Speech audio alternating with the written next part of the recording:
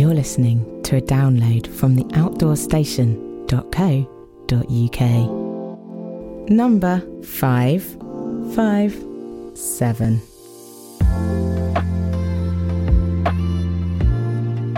Hello and welcome back to the Outdoor Station for another video and podcast interview.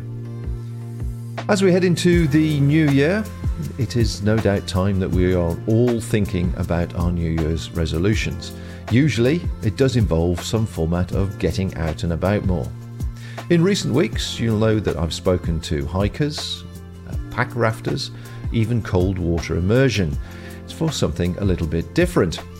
Well, you might be considering perhaps using your bike this year and getting out and travelling further, possibly a little bit faster, overland on two wheels. You may be aware, of course, of cycle touring, but have you heard about bike packing? There's a new social group that has been organised and put together over the last year or so called Bikepacking Buds.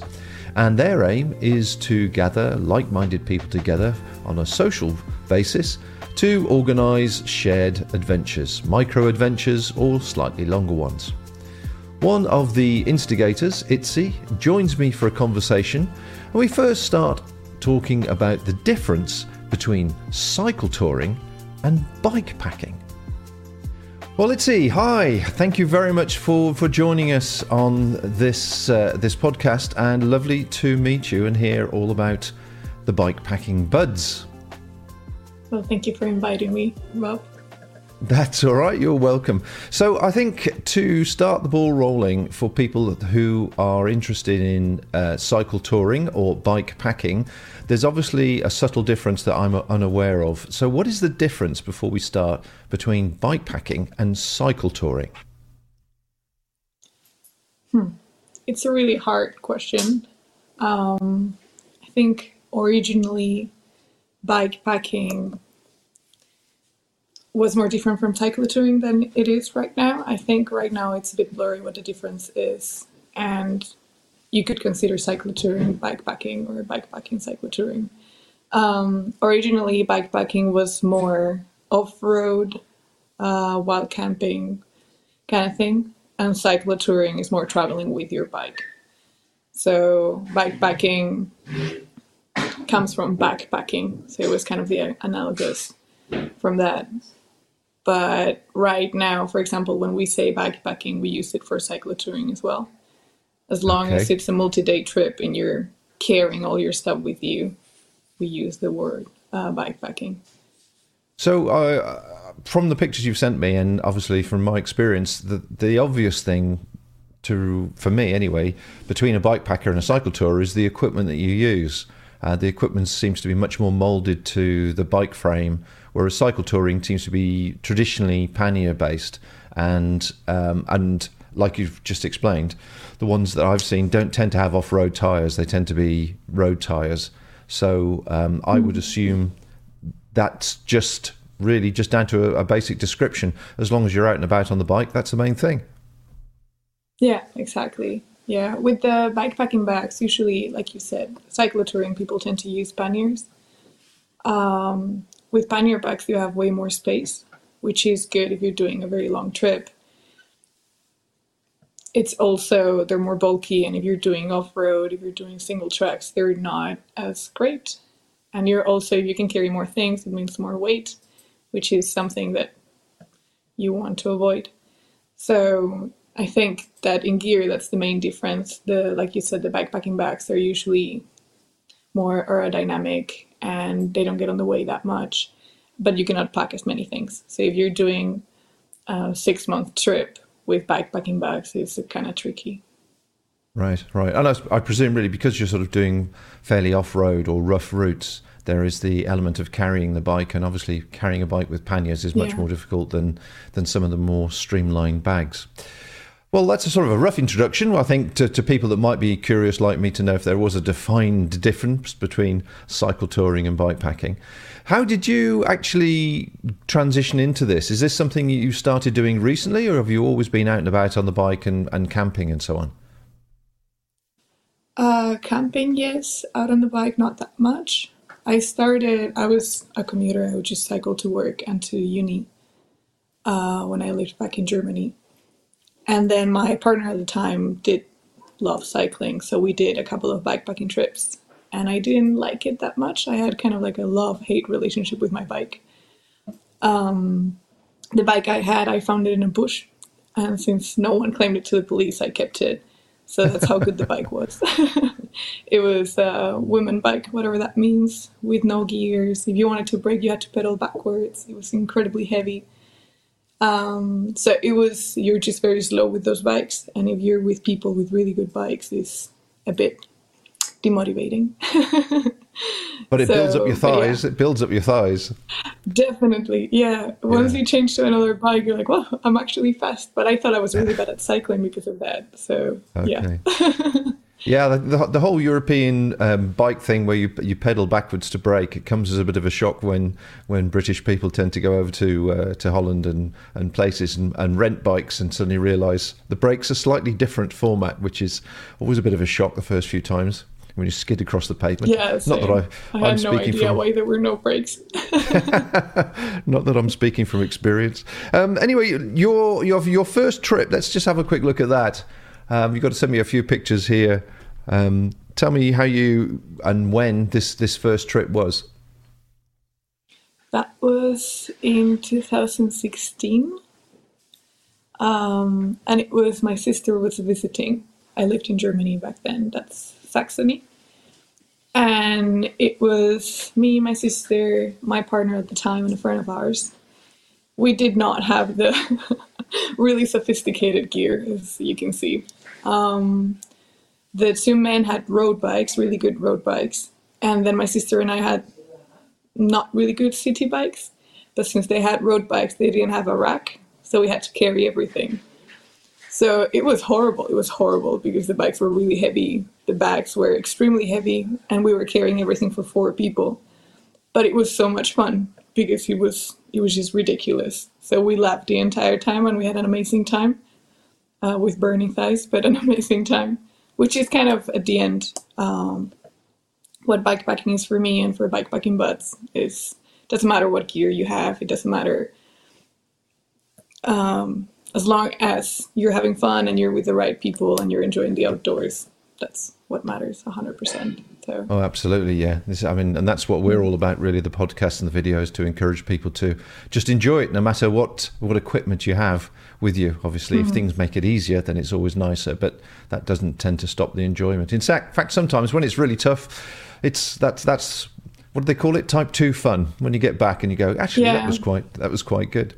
So what led you then? 2016. That was your first trip, and obviously you learned a lot of things in the process. How has it developed from you to more elaborate equipment and so on? I think I got my first set of panniers like the next year or something, also for commuting because it was convenient carrying the backpack. It's just if you have a lot of books and the laptop and everything, it's kind of heavy. And then I moved to Valencia in 2020 and I did a couple of bikepacking trips and I was like, this is kind of nice. And when I moved to the UK, I did the same, but I did them alone because I had some confidence problems on the bikes. I always thought that I was going to be the slowest one. So I just cycle alone.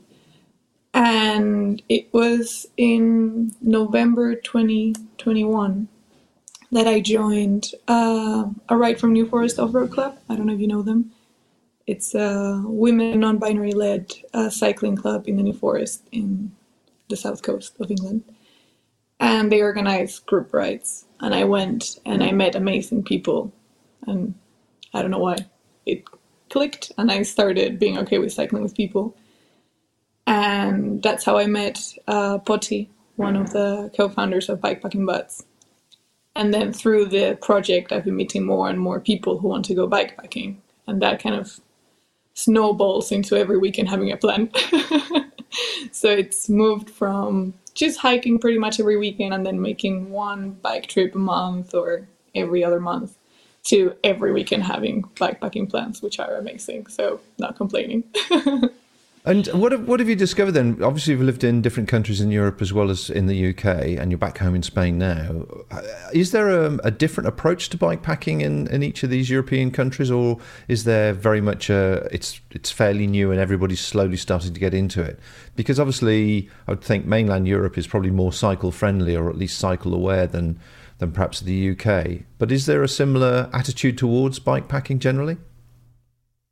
I think with bikepacking, it's kind of starting as well. I have the feeling that cyclotouring is more, not more common, but there's that crazy person that does cyclotouring. But bikepacking as a leisure, oh, I'm going to do that only for the weekend, just a one night trip. It's becoming a thing really slowly, and I think it's because of social media. And because of that, it's pretty much everywhere. But it's a process. Most of the people I know that cycle have never bikepacked, or they're starting to get into it. So right. So would you say then the same everywhere? Would you say then that the bikepacking tends to attract people that are sort of the lightweight campers, bivvy campers, people that keep things simple rather than sort of elaborate camping setups? Yeah, definitely. Yeah. Okay, well, let's have a look. Sorry, go on. Oh no, sleeping in a bivy bag for 6 months, I wouldn't recommend that. But that's my personal taste.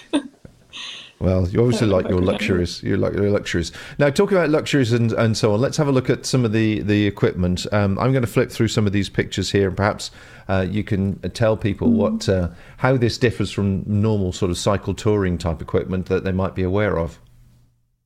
Yeah, the one before where I'm carrying a backpack, that was also one of my first trips. And as you see, I didn't have any kit, so I just carried absolutely everything on the backpack. So that was extremely heavy and uncomfortable. Since then, slowly I've been learning. That one, these pictures are from like my first trips in the UK. And I don't have really fancy kit, as you can see. I just strap things to the handlebar. That's actually a supermarket bag that when I did this trip, I did Brighton, Wales, alone on the bike. I sent a picture to my mom and she was like, this supermarket closed 5 years ago. How do you still have this plastic bag? And I'm like, oh. So I would just put everything in the plastic bag and just strap it with these straps that you can buy to strap your bike to the car. So not very fancy. And then through Bikepacking Buds, I've met people that have lent me kit. So now when I did, for example, the England-Prague trip alone, I borrowed better kit. But yeah, but still, I mean, it works anyhow at the end. Yeah, those are the first panniers I had. And yeah, that's my kit if no one lends me anything. Well, that's fairly minimal looking at it. I presume when I've been down to, I mean, my local cycle shops are either very specialised, expensive shops, and very few of them will have panniers in, or you've got the Halfords, the sort of the general cycle shop that's around the UK, and they don't generally have bike packing equipment. They have cycle touring equipment. So do you get this stuff custom made, or do you buy it in specialist shops somewhere? The thing is that it's become really hype, so they take a bit of advantage of that. Bikepacking bags are so expensive. So expensive. There are a couple based in the UK that are a bit more affordable, like Alpkit or Restrap, which are the ones that I have. And cyclotouring panniers are definitely cheaper. That's why I had panniers at the beginning as well. But yeah, it's not that hard to find them anymore, but you have to know where to look for them. Okay, and most people, when they join you, are they sort of concerned about their bike being, well, there's so many different levels now, isn't there? The urban MTB bikes, mountain bikes, road bikes, street bikes, stunt bikes. Is there any particular requirement to have a particular type of bike to go bike packing, or is it literally anything that will go off road really? Like I said, like I use, and we all use the word bikepacking for everything. So you could do it on a road bike if you can put bags on your bike. We would still call it bikepacking. But yeah, generally I have a gravel bike and I use it for everything, for off-road and on-road. And A gravel bike. So is, okay. So what's the definition of a gravel bike? It's something. It's kind of like a road bike, camouflaged as a off-road bike. It's very light in comparison to a mountain bike, but it's heavier than a road bike. But it's pretty fast, so you can use it for mountain biking trails. You could try, but it doesn't have front suspension generally, so it's not that nice. Your wrists start hurting at some point. But yeah, it's just a very light bike. And it's pretty quick, and you can use it on the road just as good as a road bike. So if you combine off-road and on-road, is ideal, because with a mountain bike, if you go on the road, it's very slow in comparison to a gravel bike. So it's let's also talk. the height. Yeah. Yeah, so bikes. let's talk about Bikepacking Buds then. And you said about meeting your partner in crime to start it. How did this all come about, or how long ago has this been going? I'm on the Instagram page for bikepacking.buds at the moment. It all started with a challenge from We Are Cycling UK, which is the biggest bike charity in the UK. And they had this challenge, it's called 12 nights out in 1 year. And they just encourage people to go bikepacking once per month. And then you had to submit a picture, and they had prizes and so on. And I saw it in December, and I was like, okay, I'm going to do this next year. And then I saw Potty, who I had met in the New Forest Off-Road Club ride, sharing it on her story, saying, hey, I want to do this. So I texted her, and I was like, let's do this. And we were going to do a trip in January. And we started telling our friends, and somehow we ended up being 40 people in a WhatsApp group wanting to camp in January. And that's how it started. We talked after that, well, during that week, both of us, we were, how is it possible that 40 people want to bikepack? And it was not all our friends. It was the roommate of the friend of the person who saw it on Instagram. It was somehow people who wanted to have friends to go on these trips, but didn't have those friends. And that happened in January. And then once we realized that there was demand for this and people just needed a platform or something to find these people to do these adventures with, to go on these adventures with, we asked Kat and Liv to help us out. So the four of us came up with everything, with how are we going to implement this, what's the logo going to look like, what's the name. And that was, probably February, March, because this trip was the last weekend of January. And then we started all the social media madness in April 2021. 2022, sorry, this year. So it's been a bit less than a year. So you are still fairly young then from that point of view. And how is it going as regards membership? So explain to people, is it open to all ages, all sexes, any particular limitations at all? Not really. So how we work, Bikepacking Buds is community run, in the sense that it's not that we organize trips and people can join them, is that members of the community organize those trips. So if, for example, I want to do the King Alfred's Way, which is a bikepacking route, and I don't have anyone to do it with, or I want to meet people to just go on adventures with, I just let us know. And I would say, hey, I'm going to do the King Alfred's Way in 2 weeks. I want to meet, for example, 4 women, because I want to meet women who also are into cycling. And this is going to be my pace. And I'm going to sleep here. And this is how many kilometers I want to do per day. So that's how it works. And then we just share and people sign up. So the person proposing the trip chooses how many people can join, what the pace is, how many kilometers per day, if they want to restrict it to a specific gender, or they just basically decide who can come. And that's it. There are trips that there's no number restriction, but everyone's welcome. We've had a couple of those, and we've been like 16 people in one trip.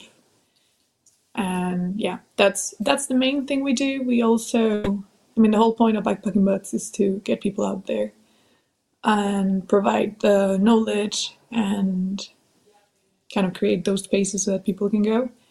And we also have a podcast to share people's adventures, to kind of motivate people to go on a trip. We have a blog. We have an online seminar event. We call it Virtual Campfire, and it's once per month. And there we also talk to people from the community over very specific topics, as in backpacking in winter, or introduction to fixing your bike and things like that. That it's kind of nice to do before you go on a first trip. Okay, so for people who are nervous or inexperienced about looking after the bike, you obviously encourage people to share their knowledge and learn this.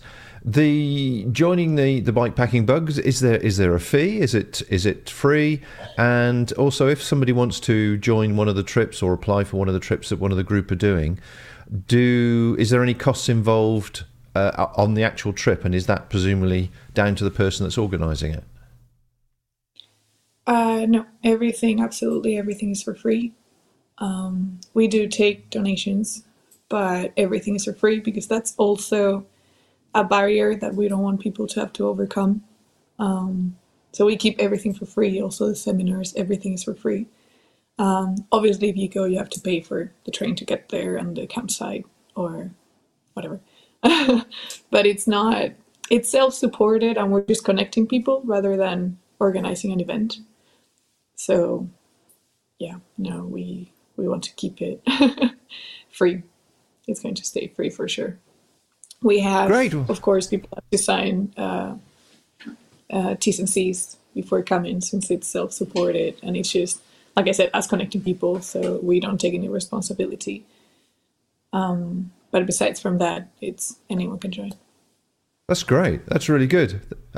So let's talk about a particular trip that you had. What have I got on the other slides here? I've got the groups, and now is this part of the social scene as well? Oh yeah. These pictures are, for example, of people who met through Bikepacking Buds. In particular, most of them were in the first trip in January. And now we just do trips all the time. So it's kind of an example of how this has worked out so well that we're now really, really close, and we go on amazing adventures at least once per month. So we kind of want everyone to find their group like we have found ours. That's the main point. And yeah, this trip was in November. Was it the last weekend of November? Yes. And it was really cold and it was raining, and we were all thinking, we're so lucky to have this group of friends that are nuts and want to go outside with this horrible weather. So yeah, this is a Bikepacking Buds trip in Wales in August, and yeah, it was really, really good.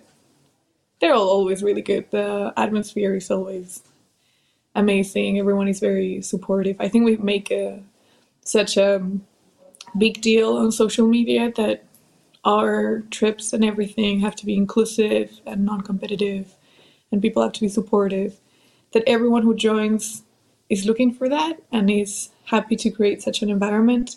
So it's always kind of magical, because everyone there is just there to enjoy nature and support each other and just kind of get away of their day-to-day problems. So it's really magical what we're creating. It's really nice. And that's not very common in the cycling world, at least in my experience. That's why also I used to cycle alone, because I didn't really like cyclists. I don't know, look at me. Yeah, yeah. Mm. So there's obviously the natural question I have to ask, which unfortunately one does have to ask these days, about safety and security and that sort of thing. And I know as part of your adventures, you did your solo trip cycling to UK to Prague, wasn't it? Would you like to just tell people how that went and how you managed as a solo cyclist doing it? Not necessarily just from a female point of view, from a solo cyclist, concerned about your equipment wherever you wild camped or camped on the way.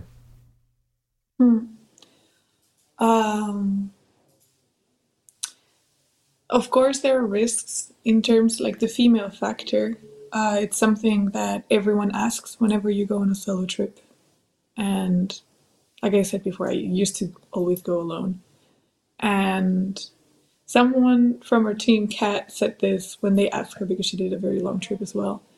And she said that the bigger risks for women are when you're in a city, when there's people around you, and when you're alone in a forest, there's no one in the forest. So it's so unlikely that something's going to happen that it's more dangerous at 3 a.m. in London with people that have been drinking and partying and so on than when you're alone in the middle of the woods. So that's something that I keep reminding myself whenever I go alone on a trip. And in terms of just like cycling alone and while camping, I've never had any problems, and I haven't heard anyone that's had problems. In terms of my kit and everything, I always have a good log for when I stop at supermarkets, and then I pack in a way that I only take the frame back, because that's where I have all the electronics and so on. I mean, they could steal my clothes. That would be really, really upsetting, but that's also never happened. Depends in what country I am. I take one thing or another. And in terms of wild camping, for example, like I said, nothing has ever happened. I do have this thing that if I pitch my tent when there's still light, I'm fine. But if I pitch it when it's already dark, I get a bit nervous and I get a bit scared. But it's because if I hear a noise, since I haven't seen what's around me, I have no idea what it can be, even though it's probably a rabbit or just branches. But I get a bit more irrational when I haven't seen where I am.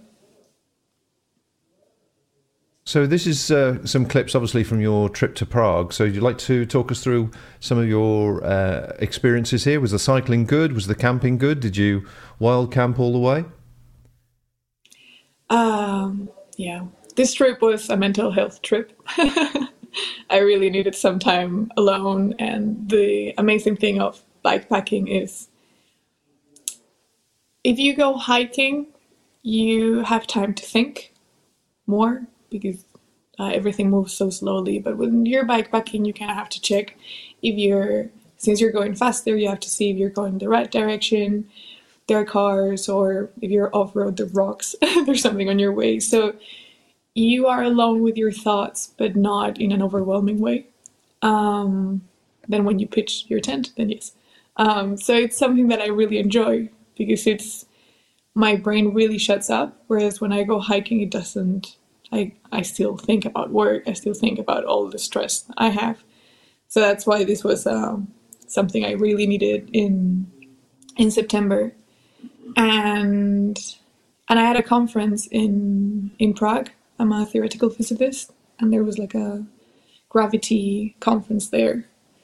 And I thought it was a fantastic excuse to do this. So I cycled from England to Prague alone. And I was doing an average 160 kilometers a day, so 100 miles. And I was mostly wild camping. I camped 2 nights in campsites in Germany. One because I had to charge my power banks. And the second one because it was raining so much, so much, that I decided to go to a campsite so that I could shower. and be warm at once. And then when I got there, they had these like cute wooden huts.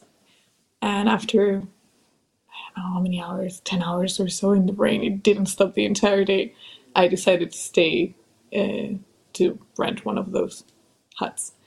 But yeah, mostly it was wild camping, which was also a bit so that I could be more alone.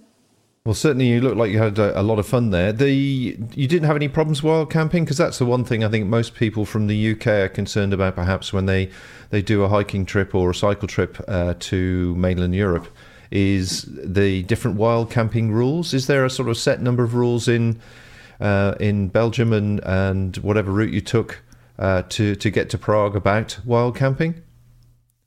Not really. In theory, it's legal in most countries if you use a bivy, because it's technically not camping because you don't have a tent. I don't really understand why it is like that. I won't get started in that topic, but but I took a tent also for the safety reasons that we were discussing. Mine is a 2-person tent, so if you see it from the outside, you probably don't think that there's a woman alone in there. But yeah, it's illegal. I think it's just you have to choose the spot well.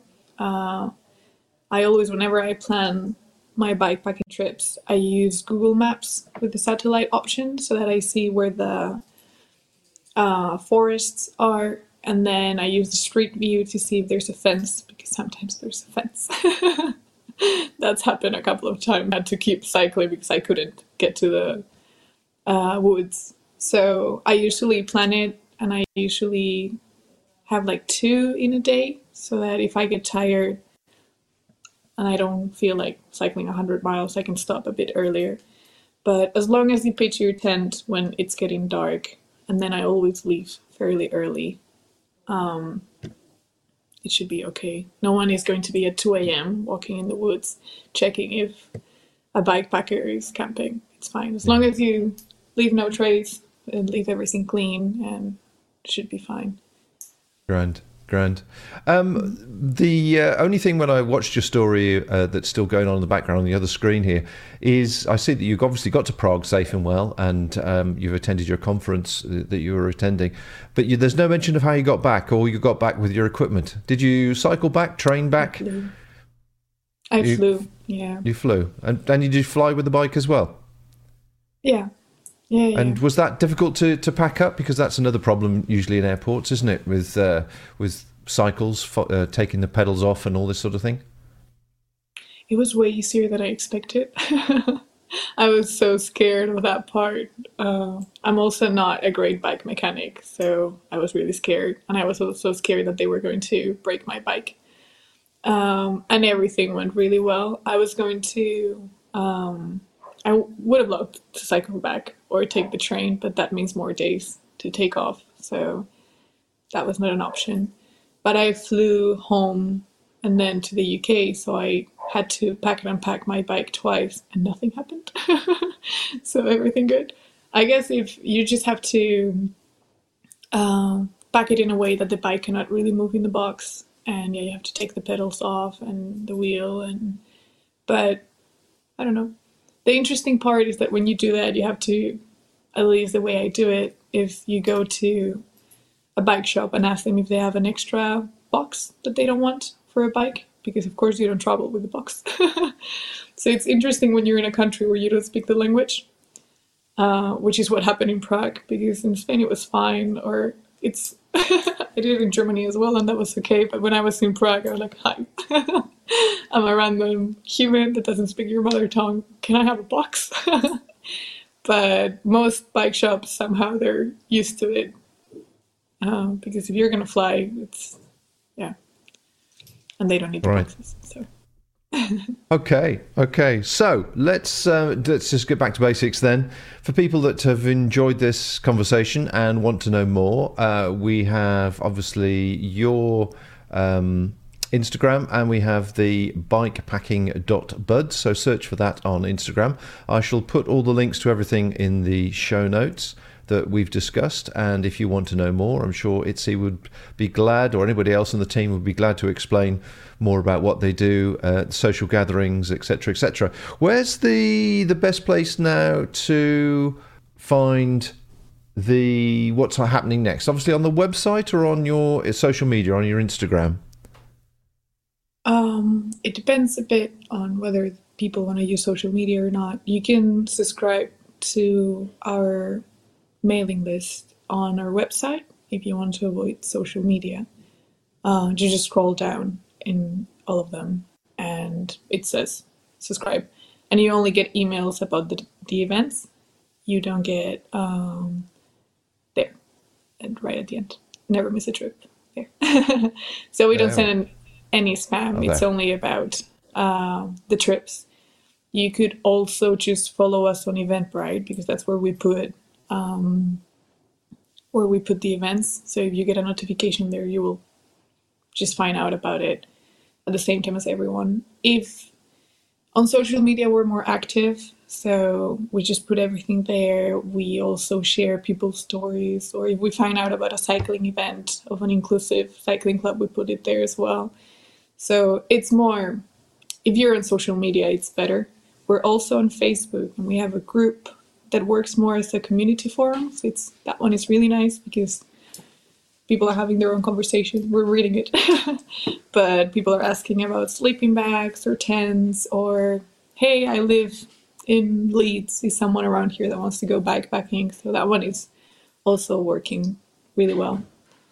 And on the website, as you can see on the top right corner, you have the link to everything. So, yeah. Fantastic. And the podcast is on Spotify, and then the virtual campfires, that online meeting we have once per month, that's on YouTube. So we record them and then upload them there for people who cannot attend.